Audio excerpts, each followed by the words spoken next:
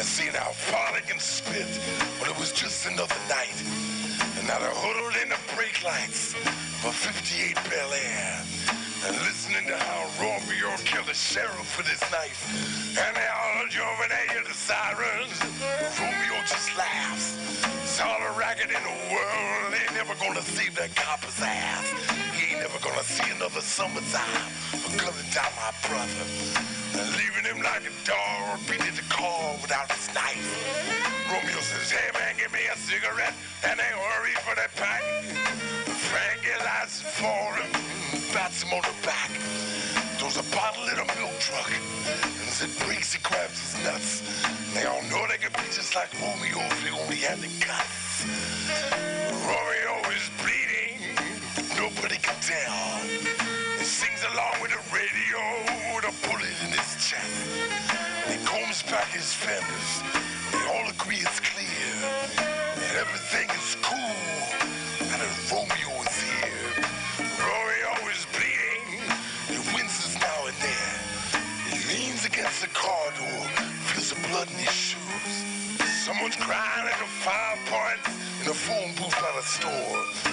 Romeo starts his engines, wipes the blood off the door. And it brought his shooting signal with a radio full blast. Even the boys there hiking up their chinos. And now they're all trying to stand like Romeo with the moon cut like a sickle. Now they're talking now in Spanish, all about their hero.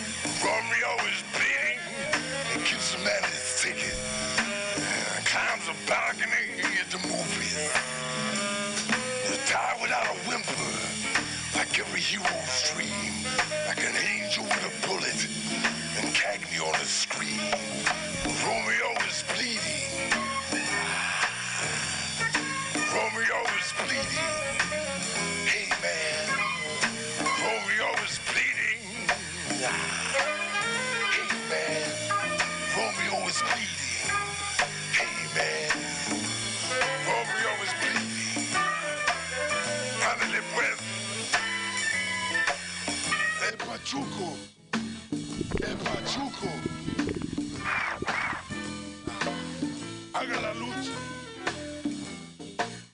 Dame su pistola, hombre. Hijo de la chingada madre.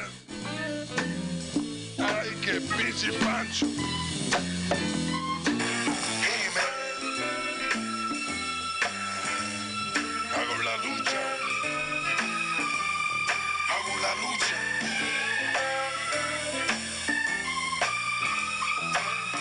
Vamos a dormir, hombre. Hey, man.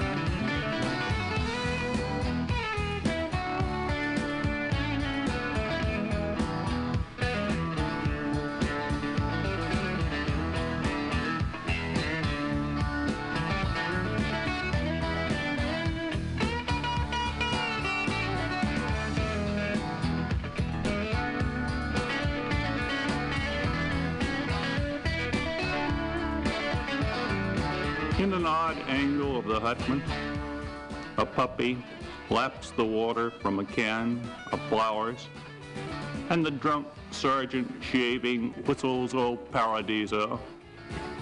Shall I say that man is not, as men have said, a wolf to man? The other murderers troop in, yawning. 3 of them play pitch, 1 sleeps, and 1 lies counting missions, lies there sweating till even his heart beats 1, 1, 1. Oh, murderous. Still, this is how it's done.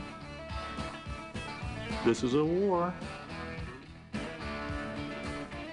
But since these play before they die, like puppies with their puppy, since a man, I did as these have done, but did not die,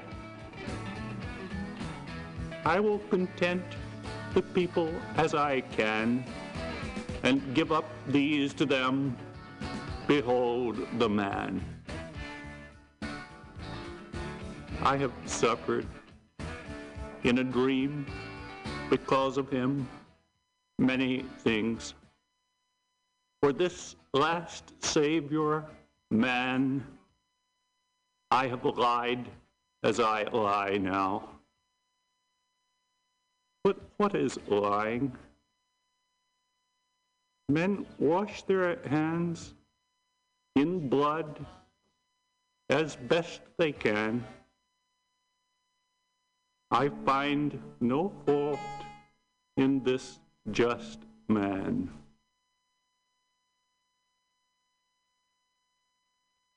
My God in his sickness.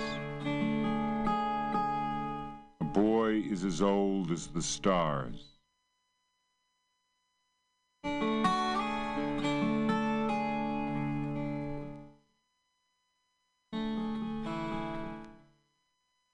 Eighth Air Force. If, in an odd angle of the hutment, a puppy laps the water from a can of flowers, and the drunk sergeant shaving whistles "O Paradiso," shall I say that man is not, as men have said, a wolf to man? The other murderers troop in, yawning. 3 of them play pitch, 1 sleeps, and 1 lies counting missions, lies there sweating till even his heart beats 1, 1, 1. Oh, murderous. Still, this is how it's done. This is a war. But since these play before they die, like puppies with their puppy, since a man, I did as these have done, but did not die, I will content the people as I can, and give up these to them. Behold the man. I have suffered in a dream because of him many things. For this last Savior, man, I have lied as I lie now. But what is lying? Men wash their hands in blood as best they can. I find no fault in this just man.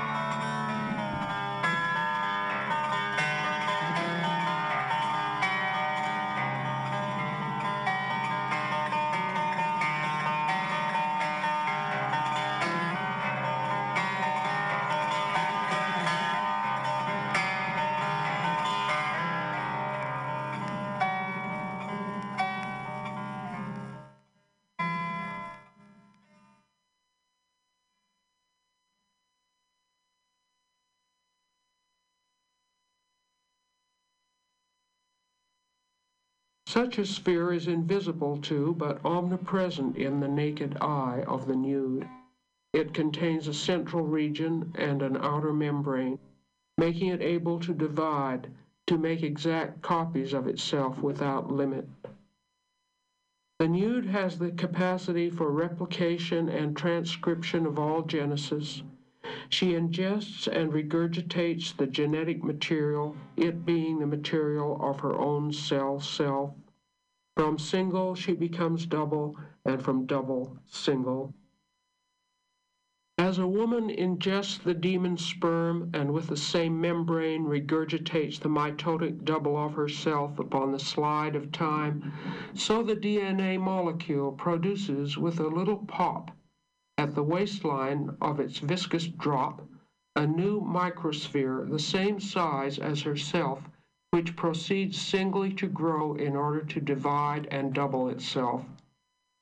So from single to double and double to single and mounting while descending, she expands while contracts, she proliferates while disappearing at both of her ends.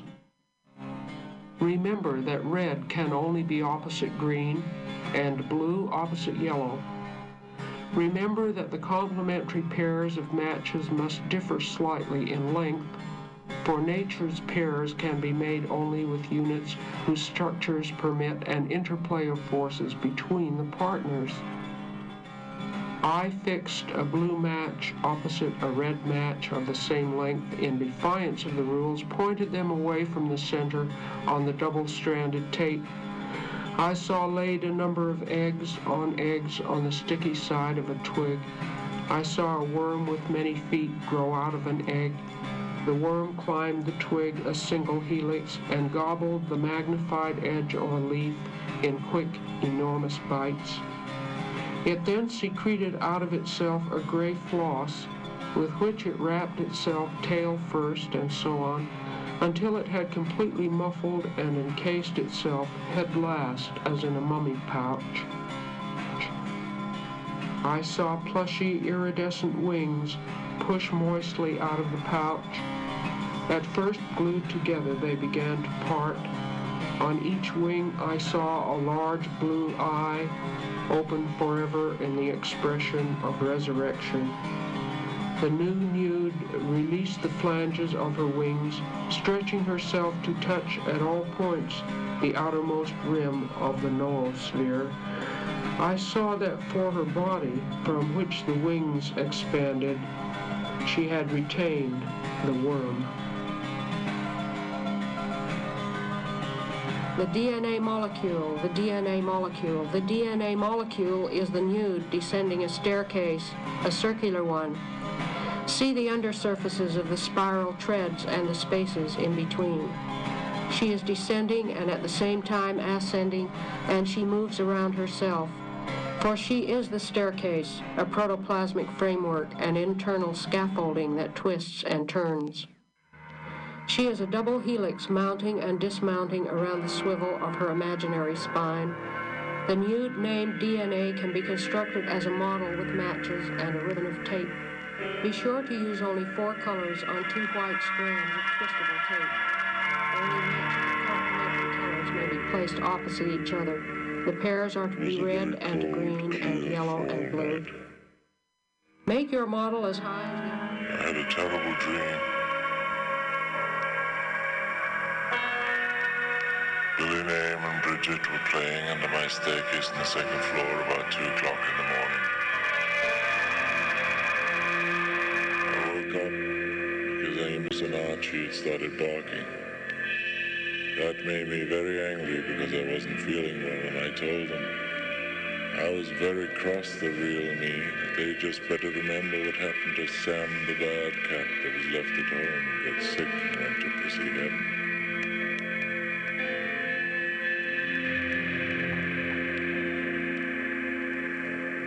It was a very cold, clear fall night. Some snowflakes were falling. Gee, it was so beautiful. So I went to get my camera to take some pictures. And then I was taking the pictures, but the exposure thing wasn't right. I was going to call Fred or Jerry to find out how to set it. Oh, it was too late. And I remembered there was still probably a dinner, and anyway, I felt really bad. Didn't want to talk to anybody.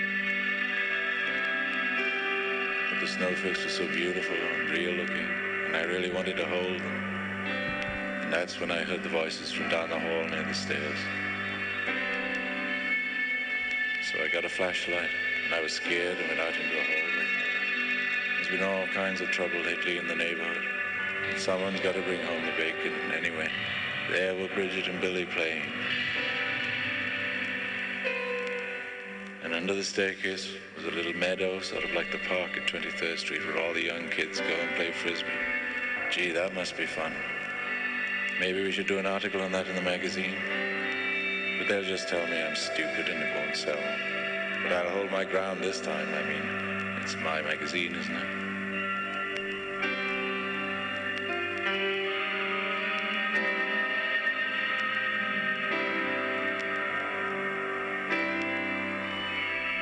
So I was thinking, snowflakes fell and I heard these voices having so much fun.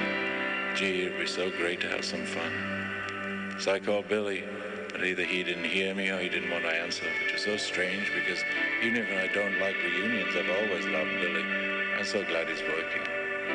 I mean, it's different than Ondine. He keeps touring with those movies and he doesn't even pay us. Film, I mean, the film's just going to disintegrate and then what? I mean, he's so normal off of drugs, I just don't get it. And then I saw John Cale. He's been looking really great. Been coming by the office to exercise with me. Ronnie said I have a muscle, but he's been really mean since he went to AA. I mean, what does it mean when you give up drinking and then you're still so mean? He says I'm being lazy, but I'm not. I just can't find any ideas. I mean, I'm just not, let's face it, gonna get any ideas at the office. Seeing John made me think of the Velvets. I'd been thinking about them when I was on St. Mark's Place, going to that new gallery those sweet new kids have opened. But they thought I was old, and then I saw the old Dom, the old club where we did our first shows. It was so great. I don't understand about that Velvet's first album. I mean, I did the cover. I was the producer. I always see it repackaged, and I've never gotten a penny from them. How could that be? I should call Henry. But it was good seeing John. I did a cover for him, but I did it in black and white, and he changed it to color. It would have been worth more if he'd left it my way, but you can never tell anybody anything. I've learned that. I tried calling again to Billy and John. They wouldn't recognize me. It was like I wasn't there. Why won't they let me in? And then I saw Lou. I'm so mad at him. Lou Reed got married and didn't invite me. I mean, is it because he thought I'd bring too many people? I don't get it. Could have at least called. I mean, he's doing so great. Why doesn't he call me? I saw him at the MTV show and he was one row away and he didn't even say hello. I don't get it. You know, I hate Lou. I really do. He wouldn't even hire us for his videos. And I was so proud of him.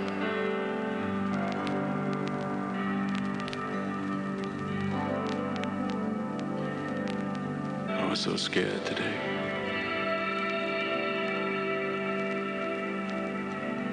There's blood leaking through my shirt from those old scars from being shot.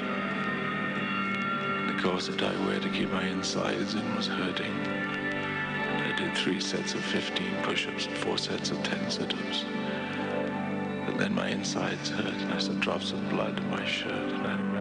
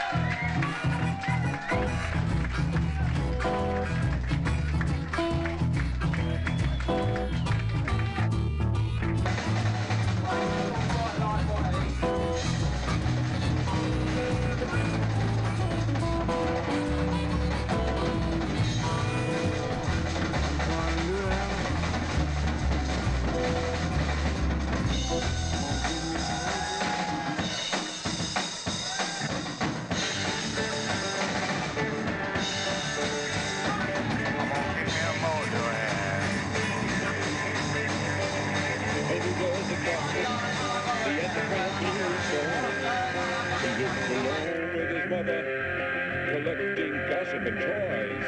Every Sunday when he went to church, he'd kneel in his pew and he'd say, it's work. All that matters is work. He was a lot of things. What I remember the most, he'd say, I've got to bring home the bacon. Someone's got to bring home the roast. He'd get to the factory early. If you asked him, he'd have told you straight out, it's work. No matter what I did, it never seemed enough. He said I was lazy, I said I was young. He said, how many songs did you write? I've written 0, I'd like to say 10. You won't be young forever. You should have written 15. It's work. You ought to make things big. People like it that way. And the songs with the dirty words, make sure you record them that way. And he'd like to stir up trouble. He was funny that way. He said it's just work.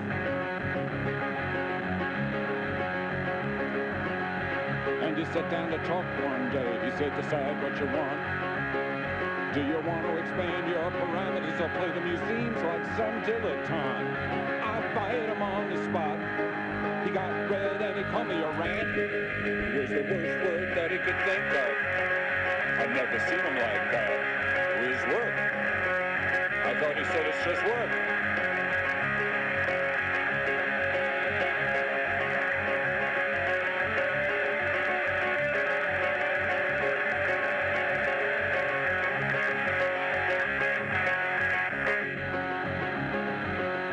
And he said a lot of things. I stored them all away in my head. Sometimes when I can't decide what I should do, I think, what would Andy have said? He'd probably say, you think too much, that's because there's work that you don't want to do. It's work. The most important thing is work. It's work. The most important thing is work.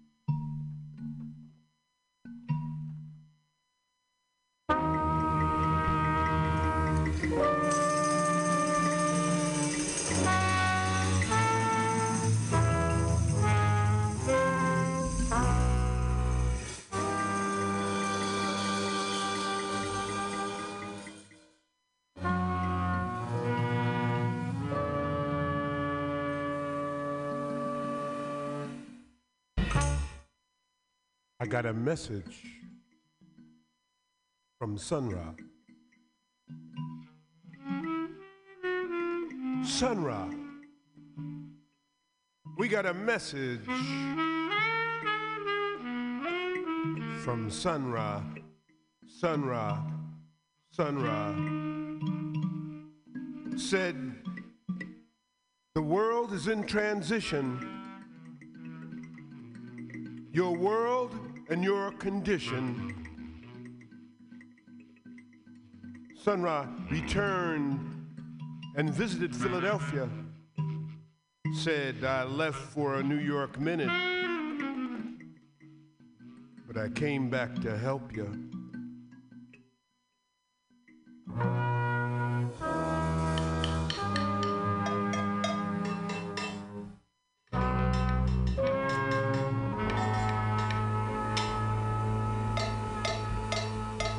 Got a message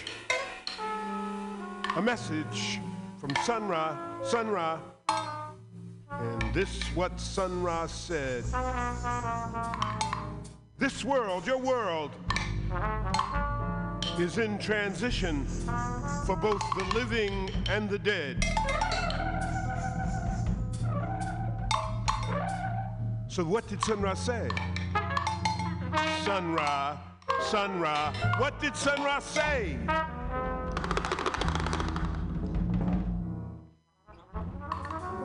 Sun Ra returned, hovered over Philly. Some thought he was the mothership, but we knew he was just being hip. Sun Ra, Sun Ra, Sun Ra returned. Sun Ra, Sun Ra, Sun Ra left a message. And this is what he said. I am nothing but a color, nothing but a name, nothing but a flash of daylight, nothing but an ex-slave. It is the present that is running, and the past, it never came. I am the missing future, and the vision that you claim. Sun Ra returned to say, I went away to help you. If you only seize the day.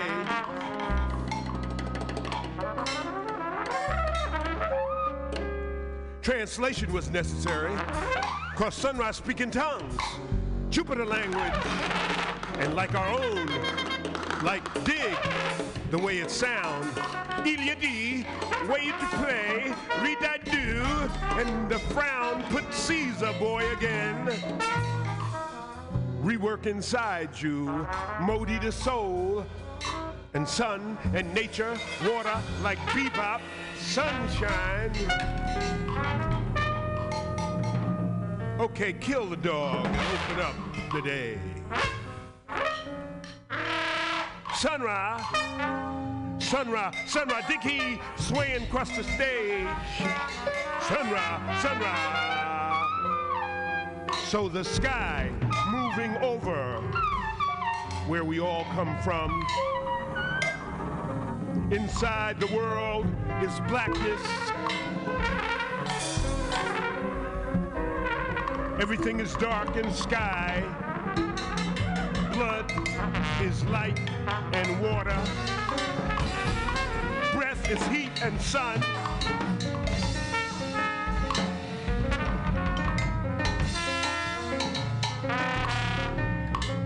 Sun Ra was before everything.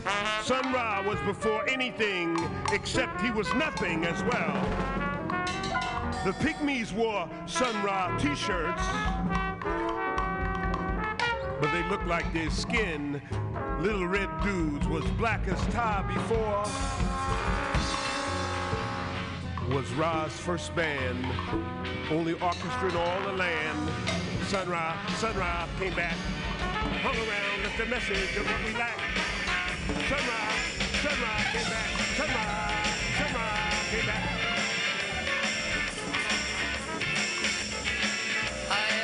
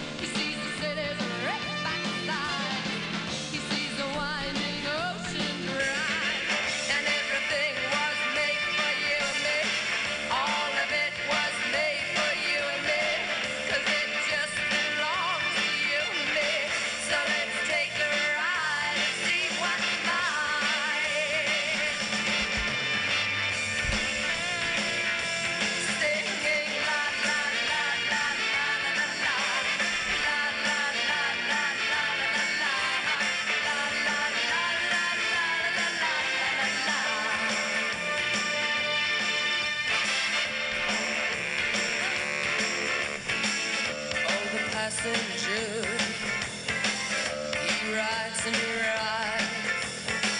He sees things from a nickel eye. He looks through his window inside. He sees things who knows how it is. He sees the bright and hollow sky. He sees the city asleep at night. He sees the stars are out tonight.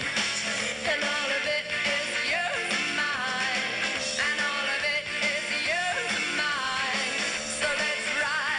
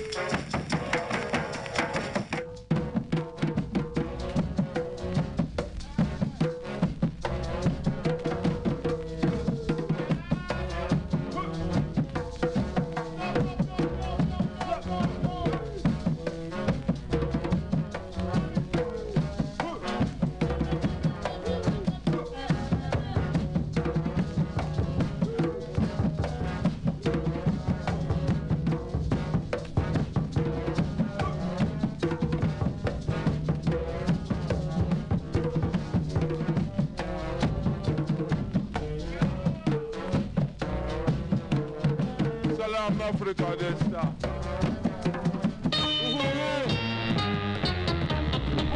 What this shit has going on a long time. The people are saying they're gonna put their head down and roll out. Well, look at what you did. You can call it what you wanna, but I call it messing with the kid. And anything you want, don't you just say. And don't the kid buy the time you get paid. But well, no. Oh, look at what you did. You can call it what you wanna, but I call it messing with the kid. You spend my money like it come as a gift. I work for my money on an 8-hour shift. But well, yeah. Oh, look at what you did. You can call it what you wanna, but I call it messing with the kid.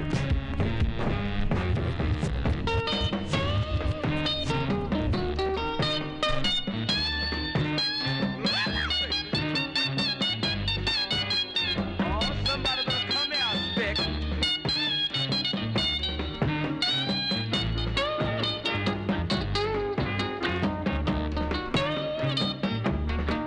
You know the kid don't try, you know he don't play.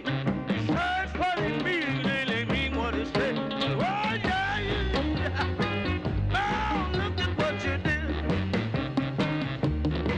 You can call it what you wanna, but I call it messing with the kid. We're gonna take the kid's car and drive around town and tell everybody you're not putting him down. But well, now, oh, look at what you did. You can call it what you wanna, but I call it messing with the kid.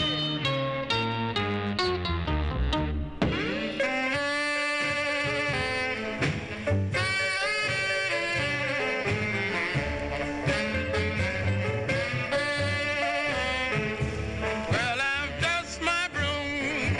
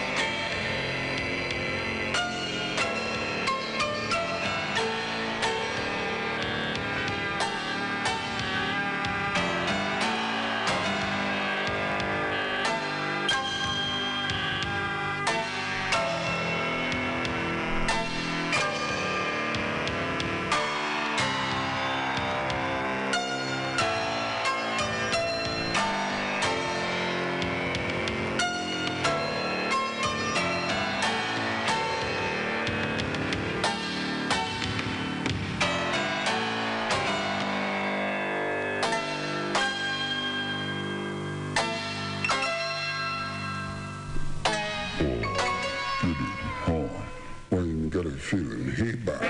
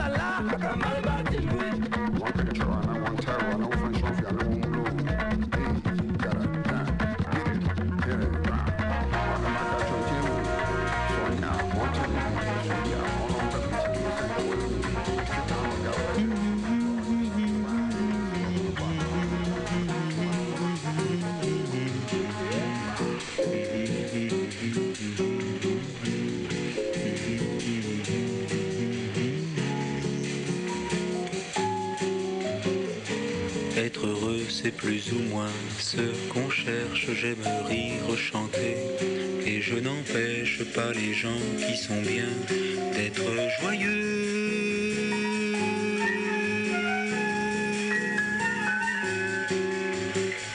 Pourtant, s'il est une samba sans tristesse, c'est un vin qui ne donne pas l'ivresse.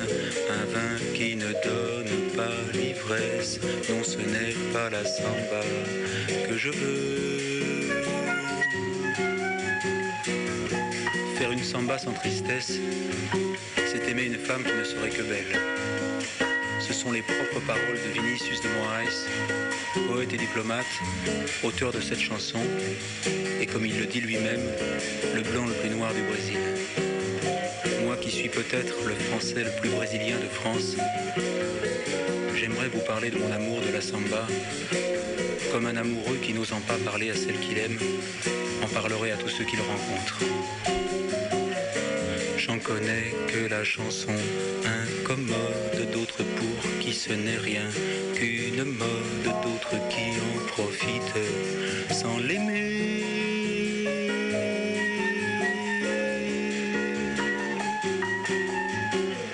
Moi je l'aime et j'ai parcouru le monde en cherchant ses racines vagabondes.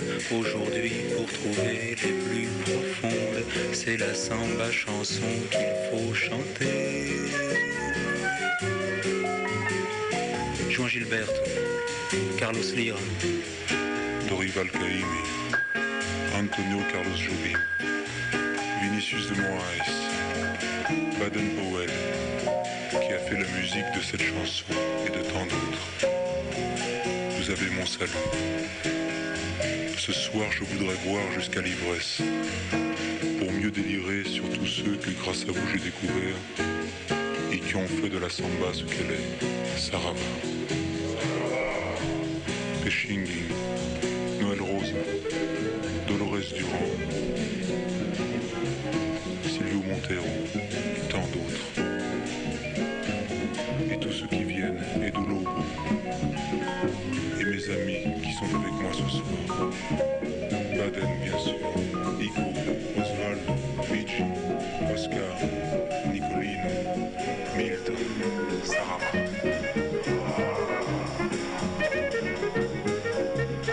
Tous ceux-là qui font qu'il est un mot.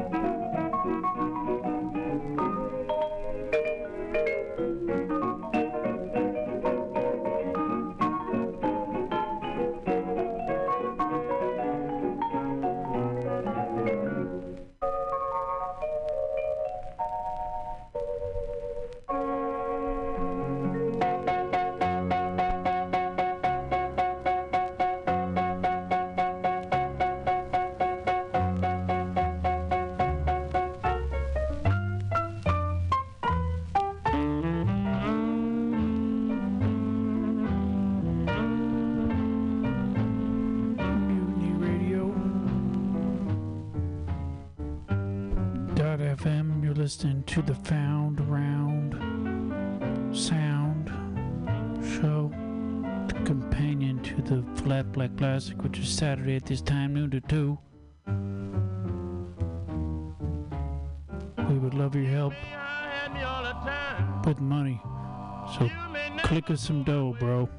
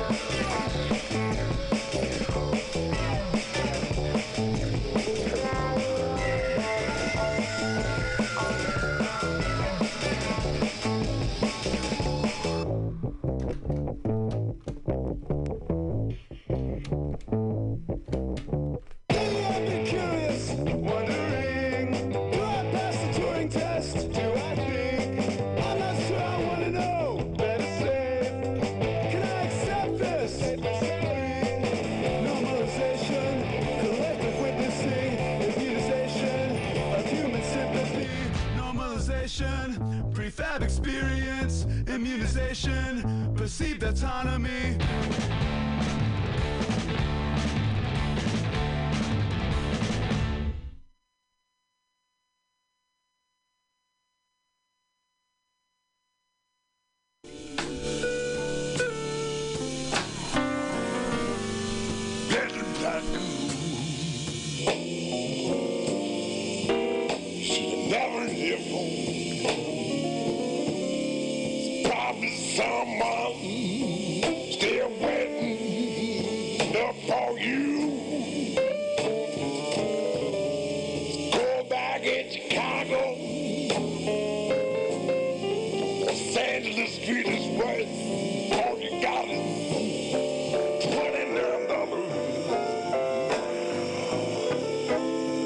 alligator bus. See that vulture and the Fleetwood. Chartreuse hood. Good evening, my name's Gladys. Gonna try to be a little bit funny. God, it's so hard to remember how, I moved to a different city recently, and you know, when you do something like that, it can be so hard to meet new people. But boy, it's easy to meet old people. They are eager to talk. Just right on the bus. That's how I met my grandpa, actually. During COVID, been up to a lot of writing. Get a lot of writing done. I wrote a prequel to Jaws.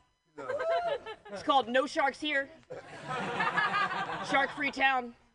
I wrote a prequel to The Exorcist called This Girl's Fine. She's normal and shit. I was in line at the bank with my boyfriend. He pointed at some of the tellers. He said, "Hey, marry, fuck, kill." And I said, "Yeah, that's the plan." So I come from one of those big southern families in the South, the deep South, let me tell you. One of those places where they think that, like, Sprite is good for you because it's clear.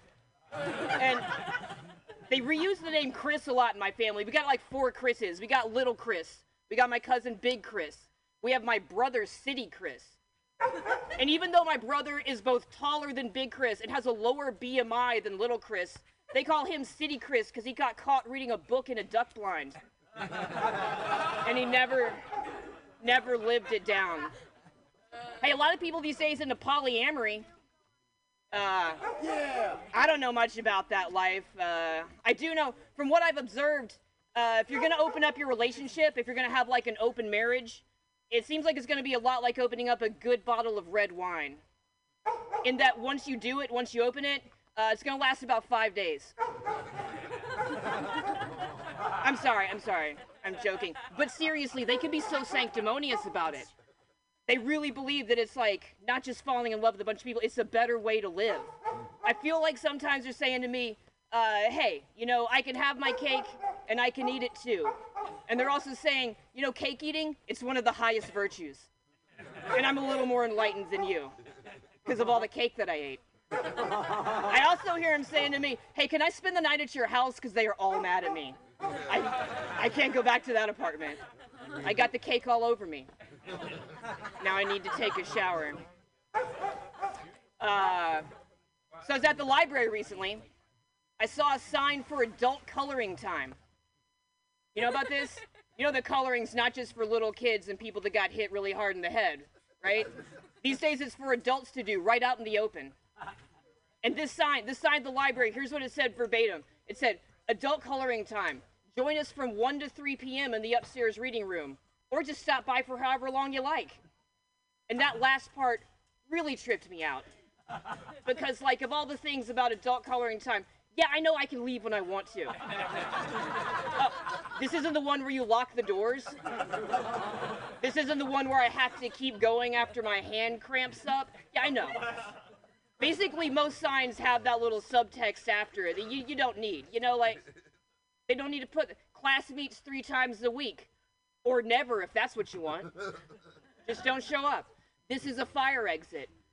Or just stay in the fire, bro. It's your life burned to death in the hallway of this Ramada Inn. Howdy, folks. This is Finch bringing you another episode of Always Free Radio, the podcast and internet streaming radio show that is by, for, and about people that like to participate in rainbow gatherings. This show is brought to you on Mutiny Radio, and you can listen to it every week live on the internet on Tuesdays from 4 to 6 p.m. San Francisco time, that's Pacific time, on MutinyRadio.fm. And if you missed the live show, you can also listen to it by downloading it as a podcast by looking for the podcast called Always Free. That's ALLWAYSFREE. And it's all one word. You can look for it on wherever you get your podcasts, whatever your provider is. The stand-up comedy that you just heard was brought to you by Gladys Emily Downing, and it was performed at the Pennsylvania Prism Rainbow Gathering this last summer in 2021. Unfortunately, Gladys tragically lost her life a week ago on Tuesday, and the entire community is reeling from this loss. She was an absolute titan, a rainbow superstar. And she was also a stand-up comedian, so we are dedicating this episode to Gladys, and next part of the show that you will hear is her full 30-minute stand-up act at the same Pennsylvania Prism Rainbow Gathering. Gladys is survived by her twin babies, Gertrude and Elmer, who are going to be raised by their father now, and hopefully with a little bit of help from all of us. We also suffered another tragic loss this week. John Buffalo passed away on Monday, May the 2nd, and John was one of our most longtime and most dedicated family. He did Shantasina for decades, and he participated in every part of Rainbow, and he will be missed very, very much. Finally, after we listen to this next stand-up set, there has been a flurry of Rainbow Gathering related news in the media recently. Colorado has figured out that the 50th anniversary Rainbow Gathering will be coming their way, and the newspapers are all trying to guess where it'll be, how many people are coming, what the impact will be, and all of us are watching and trying to see how many times the headline will say that we are descending on some mountain town or another. So enjoy the current event and news download, but first we hope you will enjoy a few laughs with our favorite Rainbow stand-up comedian. We love you, Gladys. This episode's for you. It's happening. It's happening. Oh, good evening. First of all, you guys, thank you so much for letting me practice. Oh my God, it's been like a year, so don't expect much, but this is a golden opportunity for me, and I'm so grateful. Also, I used up all my short jokes the other night, so let's just get into it. My name's Gladys. I did move to New England for the winter time. I know that's kind of unusual. I know a lot of people up here don't appreciate it. I hear them all the time. They fantasize about moving to Florida or Arizona or California, and they don't even know. I mean, I can tell what they're thinking. They're like, oh, I'm gonna wear flip-flops all the time. I can lick a metal pole all year round. I'm gonna wear a straw hat like in the Jason Mraz videos. But man, that kind of thing can turn out with the darkness. Because, okay, basically, when we don't share an objective reality that is the weather can kill you for half the year, hippies start thinking all the ideas in their head are right. It's terrifying. Just any idea that pops into their stupid little dreadlock head could be correct. You know, stuff like vaccines cause autism. I should wear a more whimsical hat. You know what I should do? Start a chapstick company with weed in it. That's what I should do with my entire life. Basically, I'm saying that you need the harsh winter time to press your hippies down. Man, you get out there, it starts getting kind of spooky. I mean, up in Vermont, it's great. Even our rednecks, like, you know, your 8th generation Vermonter, they're pretty good. A, they've been to another country. They've been to Canada. B, you know, they just got that out of the gene pool a long time ago. If you couldn't hang out at a party 300 years ago, you had to go outside. And it's -30, and that's the end of you. You know, out west, somebody can't behave, they go outside, they're just outside. Right outside. Like, right, fogging up the windows. Right out there. Be like, oh, people don't know so much, I'm just gonna walk out of this party and sleep underneath the manzanita tree. So I moved to New England from the deep south. It's been in the news lately for rising again. And, you know, we had a lot of problems out there growing up. I mean, I'll get into it. You know, crystal meth, it ravages communities, and people are always so down on meth heads, but, you know, there's some upsides. There's some upsides. For one thing, meth heads, man, they'll make you super nostalgic for crackheads. and how they just want more crack, and you can predict all their actions based on that. The thing with meth is, oh man, it makes you super crazy. It costs almost nothing. Like, you can do 3 days a week at Burger King and pay for your meth habit.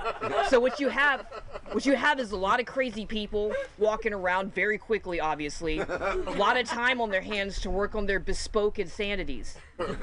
It'll be stories like, oh, my neighbor's stealing my spark plugs, but, you know, it's so he can build a time machine so he can go back in time and break Avril Lavigne's nose, and somehow that's going to end the designated hitter rule. So, you know, it's for a good cause. I'm not mad. Or, like, you'll be in an alley and some dude will come up and you think he's going to rob you or whatever, but he just wants you to sign a contract he made about not taking your shoelaces for granted. So, that's fine.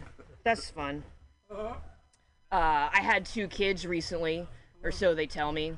I know that shit's been hard, because I didn't even have that thing in high school where they give you like a fake baby that you can take care of. Did that happen at anybody's high school? Yeah. In real life? What kind of baby was it? It was a sack of flour. What the fuck? I thought it was gonna be an egg, like in Saved by the Bell, because now they have a sack of flour. That's not realistic at all. You can take a baby to a fish fry, like a sack of flour. Watch out, man. Weird. No, I mean, the whole point of that assignment is they wanted you to fail, right? They want you to have the baby, and you see how much it sucks to be a teen mom, and then you don't want to be a teen mom. But then, like, if you do pass the assignment, are you good to go? Are you good to be one now?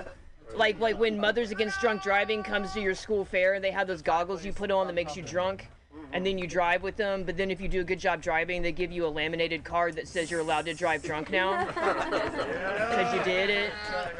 Or like when the DARE officer comes to your school, and he's got all those little samples of drugs in a plastic case, and then he lets you do some of the blow, and you're so good at doing it. You're so good at doing it. You say all the stuff that people in cocaine are supposed to say to each other, like, oh, your idea for a restaurant sounds incredible.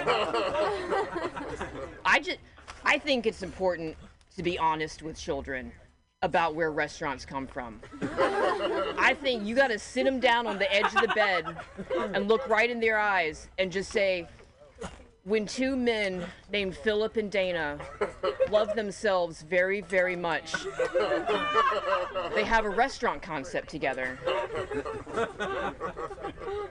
And that's where they come from. People these days, a lot of people these days, they want comedians to be like more than comedians. They want to be like, you know, preachers or motivational speakers. They want them to, you know, ask the important questions in life. So I'll try. Can anybody name all the members of Limp Bizkit? Any of them? You guys know at least one, right? Yes. Right. It would be Fred Durst. And then some people, I guess some people also know about the spooky bass player. Yeah. I'm not familiar with him. Wes something. Did you know that wasn't a puppet? That was a real dude, just wearing contacts. But yeah, Fred Durst is the only one anybody ever knew. And that would be really good to be Fred Durst in the 90s, because it's like, you know, you're getting the good restaurant tables, you're getting all the barred out groupies. You would want to be him, not the drummer, because it's like nobody knows who the drummer is. But then if you go fast forward to today, you'd way rather be the drummer, because you're getting those residual checks, but nobody knows you're in Limp Bizkit. Nobody but you. Not like Fred Durst, who has $210 million. I looked that up.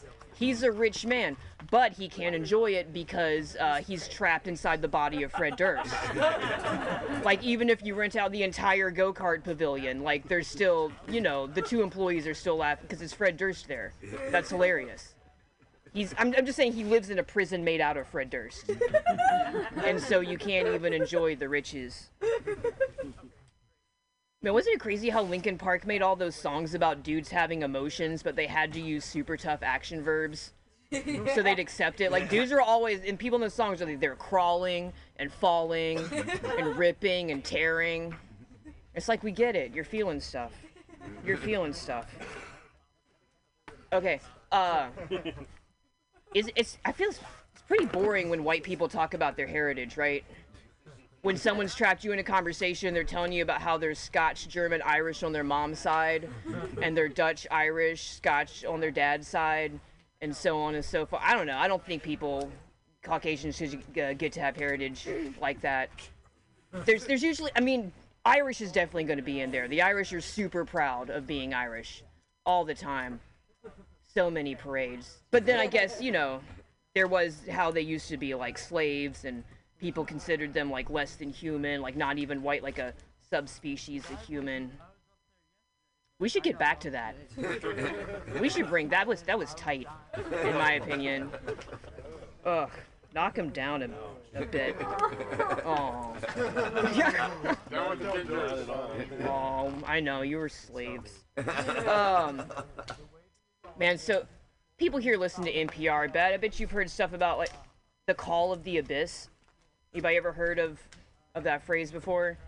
It's the name for that feeling that you get when you're on like top of, like when you're on top of a building and you think about falling off. When you think about the worst possible thing that could happen. If you're driving and you think about jerking the wheel, not that you're gonna do it. You're not suicidal.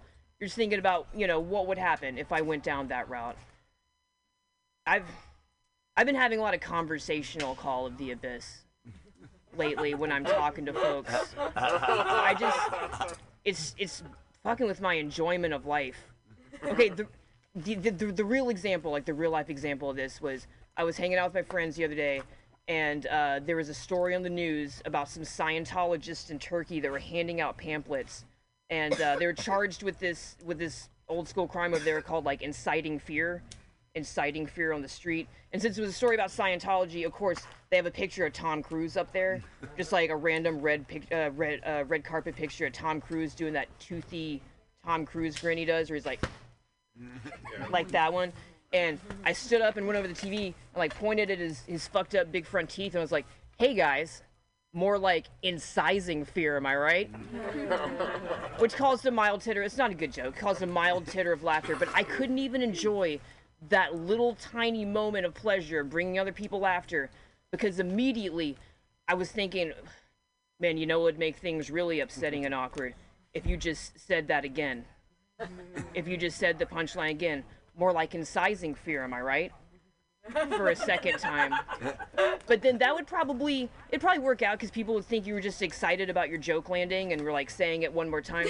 They'd give you a little credit.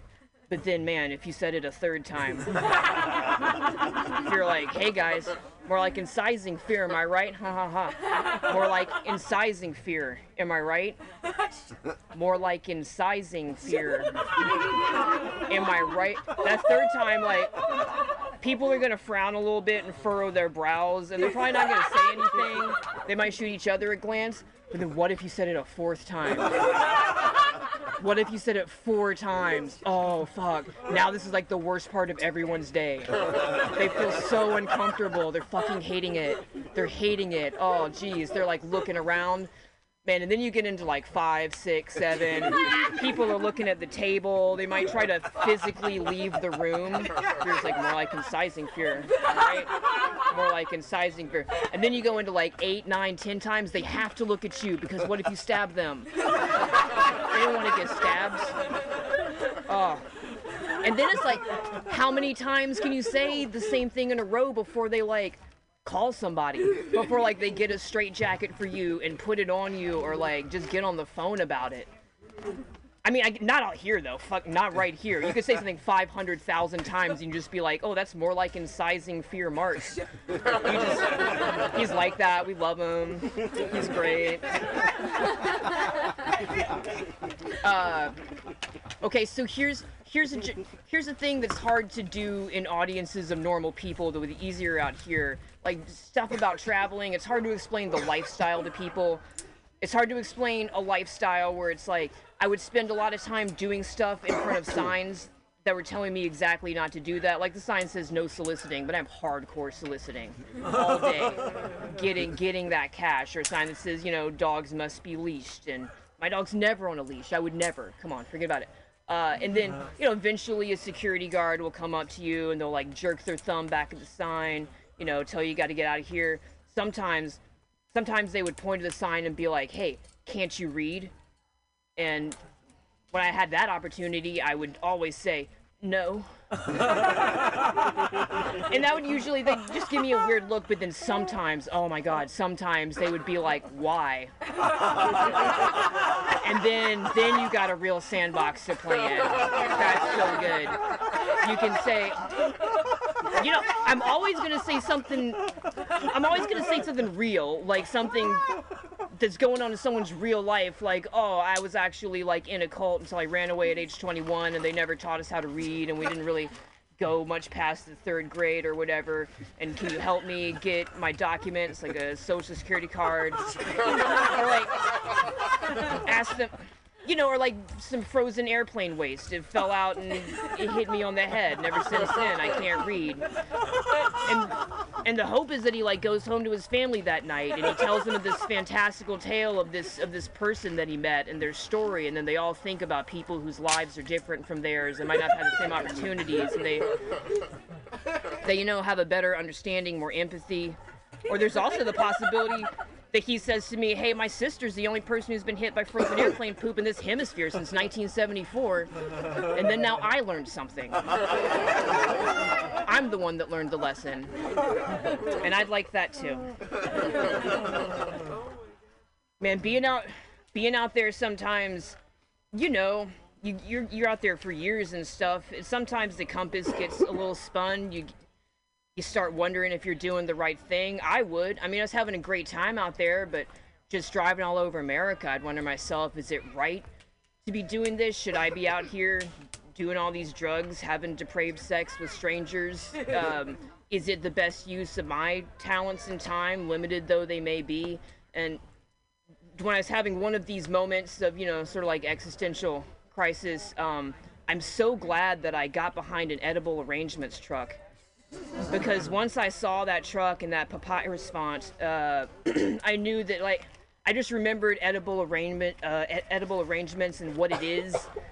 That there's like a whole building where people have to show up to so they can cut up pineapples and put wooden dowels in them, and that they're using fossil fuels to like haul it all over America to, like, I guess people that work at the bank. I don't know who orders edible arrangements, but like it's an entire company that people work for, and you know, kind of harming the environment with their activities. And I'm fine, you know. If that's going on, I'm good. I'm good to go. I'm not the person that stuck a wooden dowel in a cookie and took that to the bank to get a loan about it. Everything I do is fine. So, you guys, speaking of not being able to read, you guys you've probably heard of dyslexia before, right? Yes. So they told me when I was little I had an opposite condition called hyperlexia. And I don't know how true that is, but I could definitely read before I could talk, or before I was, like, you know, like 3, and can still read pretty fast. And growing up, you'd think that would be a, you know, a boon that would get you ahead in life, but also it didn't really come with like a expanded, you know, maturity or consciousness or intellectual ability. I could just read the words really fast. My parents wouldn't take me to the library. They would just take me to like the grocery store, where they would buy me every Stephen King book in print. And man, when I was 6, I read Cujo because it had a doggy on the cover. And you guys, in the book Cujo, a guy breaks into his girlfriend's apartment, smashes every single thing that she owns, ejaculates on her bedspread, and then leaves. And at the time, that was distressing to me because, you know, I mean, first of all, I didn't want all my unicorn figurines smashed, but also the semen part. That was hard for me to deal with, because, like, I knew Salem's Lot wasn't real, and that, like, you know, Pet Sematary was a made-up story, but I was already pretty aware that semen was hella real, like, as a concept, and around me all the time. And I just didn't know, is that how adults treated each other? Is this what dating was gonna be like? Is this what I have to get ready for? But it didn't even matter, because, like, now, if I came home now and found a puddle of semen on my bedspread, yo, I'm not even washing that for, like, 4 days. I'm just kicking it to the bottom of the bed. Who cares? Who cares?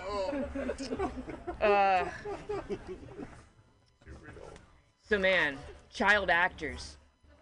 Why are we still having them? Like, I'm not the best parent, but I know more than to ever let that happen to my kid.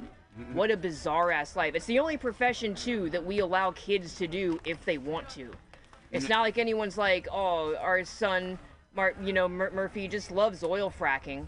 So we did quit our jobs and move to North Dakota just to give him a push, see if it works out for him. As long as he's enjoying it, though. No one, even if your first grader's a math whiz, no one's like, oh, you should pull him out of elementary school and make him a CPA. That'd be good for him.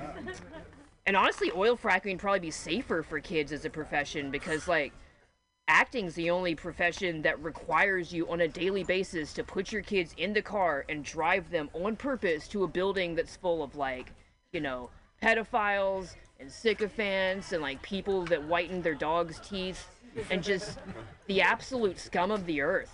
People that are probably going to fuck up your kids mentally and probably just plain fuck them. And I've heard that's bad for their development. It's not good for them. Man, I can't even enjoy watching a movie that has a bunch of kids in it, like Stranger Things or something. I feel like I'm watching a snuff film of their childhood. I feel like I'm watching a movie, where the dog dies, but from back before it was illegal to kill animals on screen, which was 1939. You guys know that before 1939, those horses are not okay. They didn't make it. It wasn't good for them.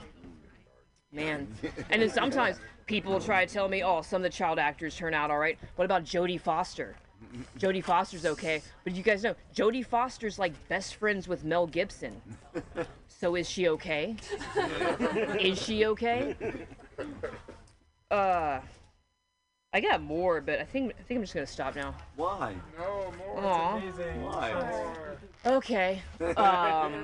What did I have written on the sheet of paper? Poker Stories is one of...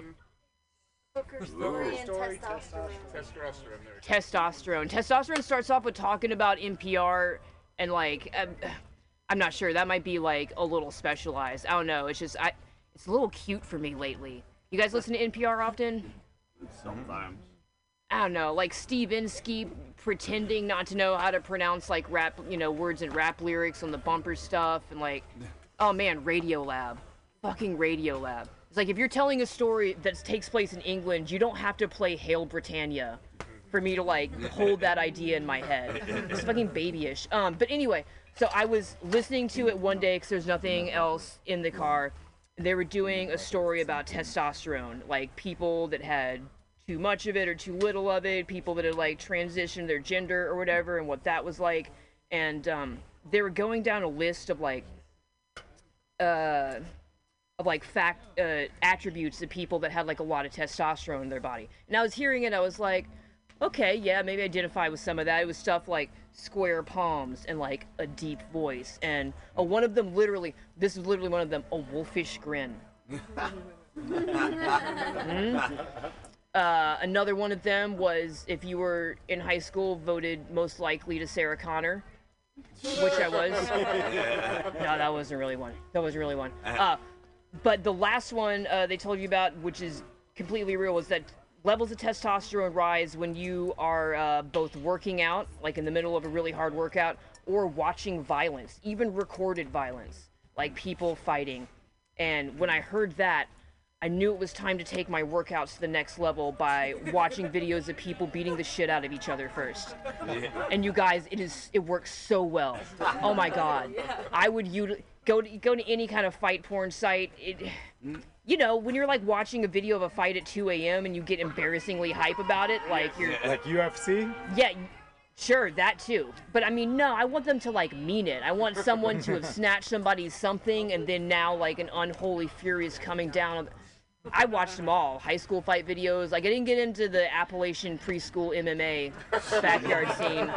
But that exists. That exists and it's out there.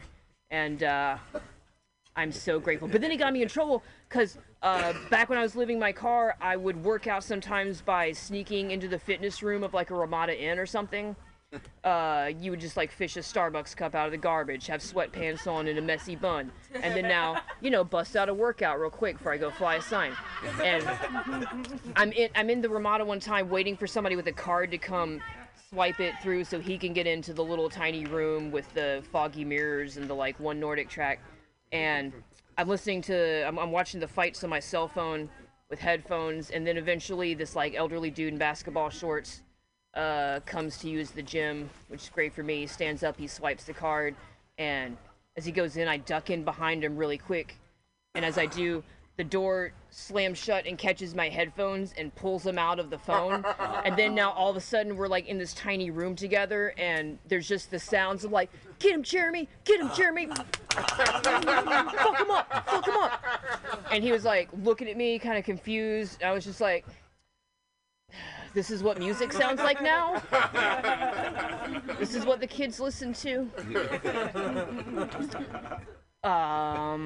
Okay. I don't want to talk about the Myers-Briggs Personality Index. I don't want to talk about pedophiles.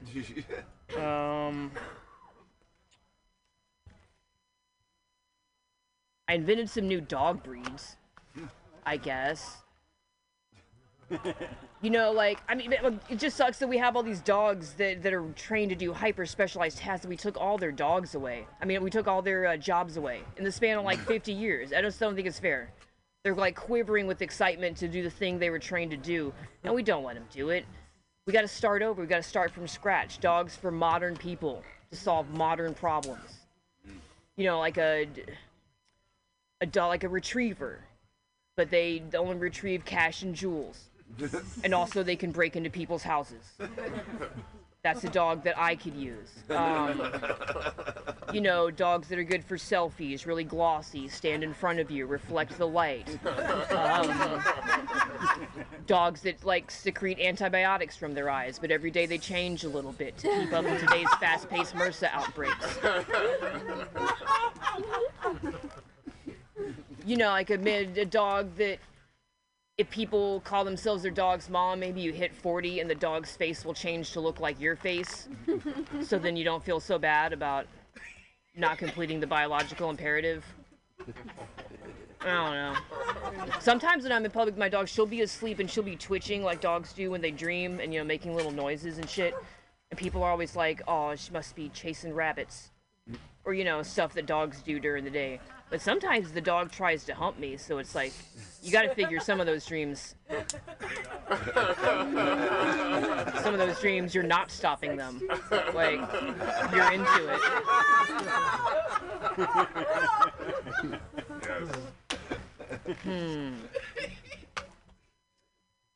Of all the things that COVID took away from us in Burlington, Vermont, near where I live, the one thing I can't believe it didn't take away was the axe throwing bar.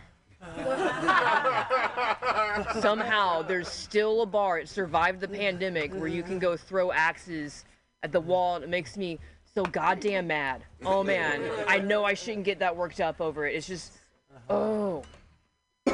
Because they're not chopping wood in there. It's not surrounded by, you're supposed to chop like, you know, 10,000 cords of wood first. They're trafficking in working class signifiers. I don't love that. Plus the fact that you just know that if it came down to the cut, they're not even helping people do it. They're not even going to be able to do it. Like, I'm out here in the middle of nowhere chopping wood for the apocalypse. They're in there twirling them around like majorettes. And if in fact the apocalypse did happen and there was, like, you know, a horde of people from Brooklyn cresting the hill coming to take over my house in Vermont, and you needed one of these Burlingtonians to sink the tip of that axe into the forehead of one of these fucks, they're gonna be like, oh, it's not a regulation axe. It needs to be tuned. So I guess I might as well. Sure, I'll do the hooker story last, because I got to get back to the kids. They'll probably need me. But Material. Go way out there. Go. So before this life, I used to have like a whole different one where I had like long hair and long nails and high heels. And for the purposes of this story, I guess it is important, not just a brag, to say like I used to be super hot before I lost like most of my teeth, which causes your face to sink in. I was pretty attractive. Like, people used to say Angelina Jolie But that's not true. That was way too hot. But absolutely Jessica Alba hot. That's an objective fact. I was absolutely as hot as like Jessica Alba. So anyway, I'm tired of standing up now. So I had parlayed this into like I went from Craigslist hooker to like tech bro hooker, which was, a fairly lucrative enterprise. And huh? Craigslist to what? Like I would say mostly tech bros is who I was working for. And so for the setting, this story is I was in the car with one of these dudes one day, and he was going off about my mom's declawed cat. I mean, I've been seeing the dude a little bit, and he just hated that my mom's cat had been declawed. I know we're not supposed to like it. I don't have that much of a problem with it. I mean, it was still could climb trees. The cat seemed happy enough. Otherwise, it was going to go to an animal shelter in Memphis, Tennessee, which would have been death. So it's like declawing or death, whichever one you think is better. But he was all up in arms about it. He's like, oh man, don't you know it's just like cutting your knuckle off, your finger off at the first knuckle. That's their fingers in there. And I was like, well, honestly, I think cats would be able to make that decision. I think if you offered a cat free room, board, medical care, and food for the rest of their natural life, they'd probably lose the first knuckle voluntarily. Yeah. I know I would. If somebody was offering me free room, food, medical care for the rest of my life, you can have the first, little bone pieces. And he said, do you want to put your money where your mouth is? And I said, what? And he said that there was places on the internet, not the World Wide Web, but the internet, where he could put an ad like that, and maybe somebody would take me up on it and, decide to provide those things in exchange for, safely in a medical setting, cutting the tips of my finger off. And I didn't have to think long about it before I said yes, because, come on, the first knuckles in your finger? What the fuck? You can still dial a phone, pull a grenade, masturbate, Vulcan salute. What else is there? Those 4 things? Come on, you're good. That's good. That's all you need to do. And so he put the ad on the internet, and surprisingly quickly it got answered. If you had to guess a part of the world from which someone who would take me up on that offer would originate, where do you think? New Jersey.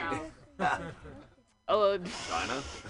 No, nobody there could afford. Tell me the answer so I don't sound ignorant. What you would now call the UAE. They definitely grow some weird ones. United Arab Emirates. Yeah, in that part of the world. Did they want your knuckles? Yeah, they actually wanted a whole lifestyle thing. Like that was getting worked out. Am I going to like live at the house? Do I wear a collar? It was finally decided it was going to be just like I had my own separate domicile. Wanted to declaw you like a cat. Yeah, no, that's. Yeah, I don't declaw cats. That's not. Apparently, a lot of people don't. I mean, my mom did. I don't judge other people. This is a comedy. Anywho, it's a conversation too. It's right because I'm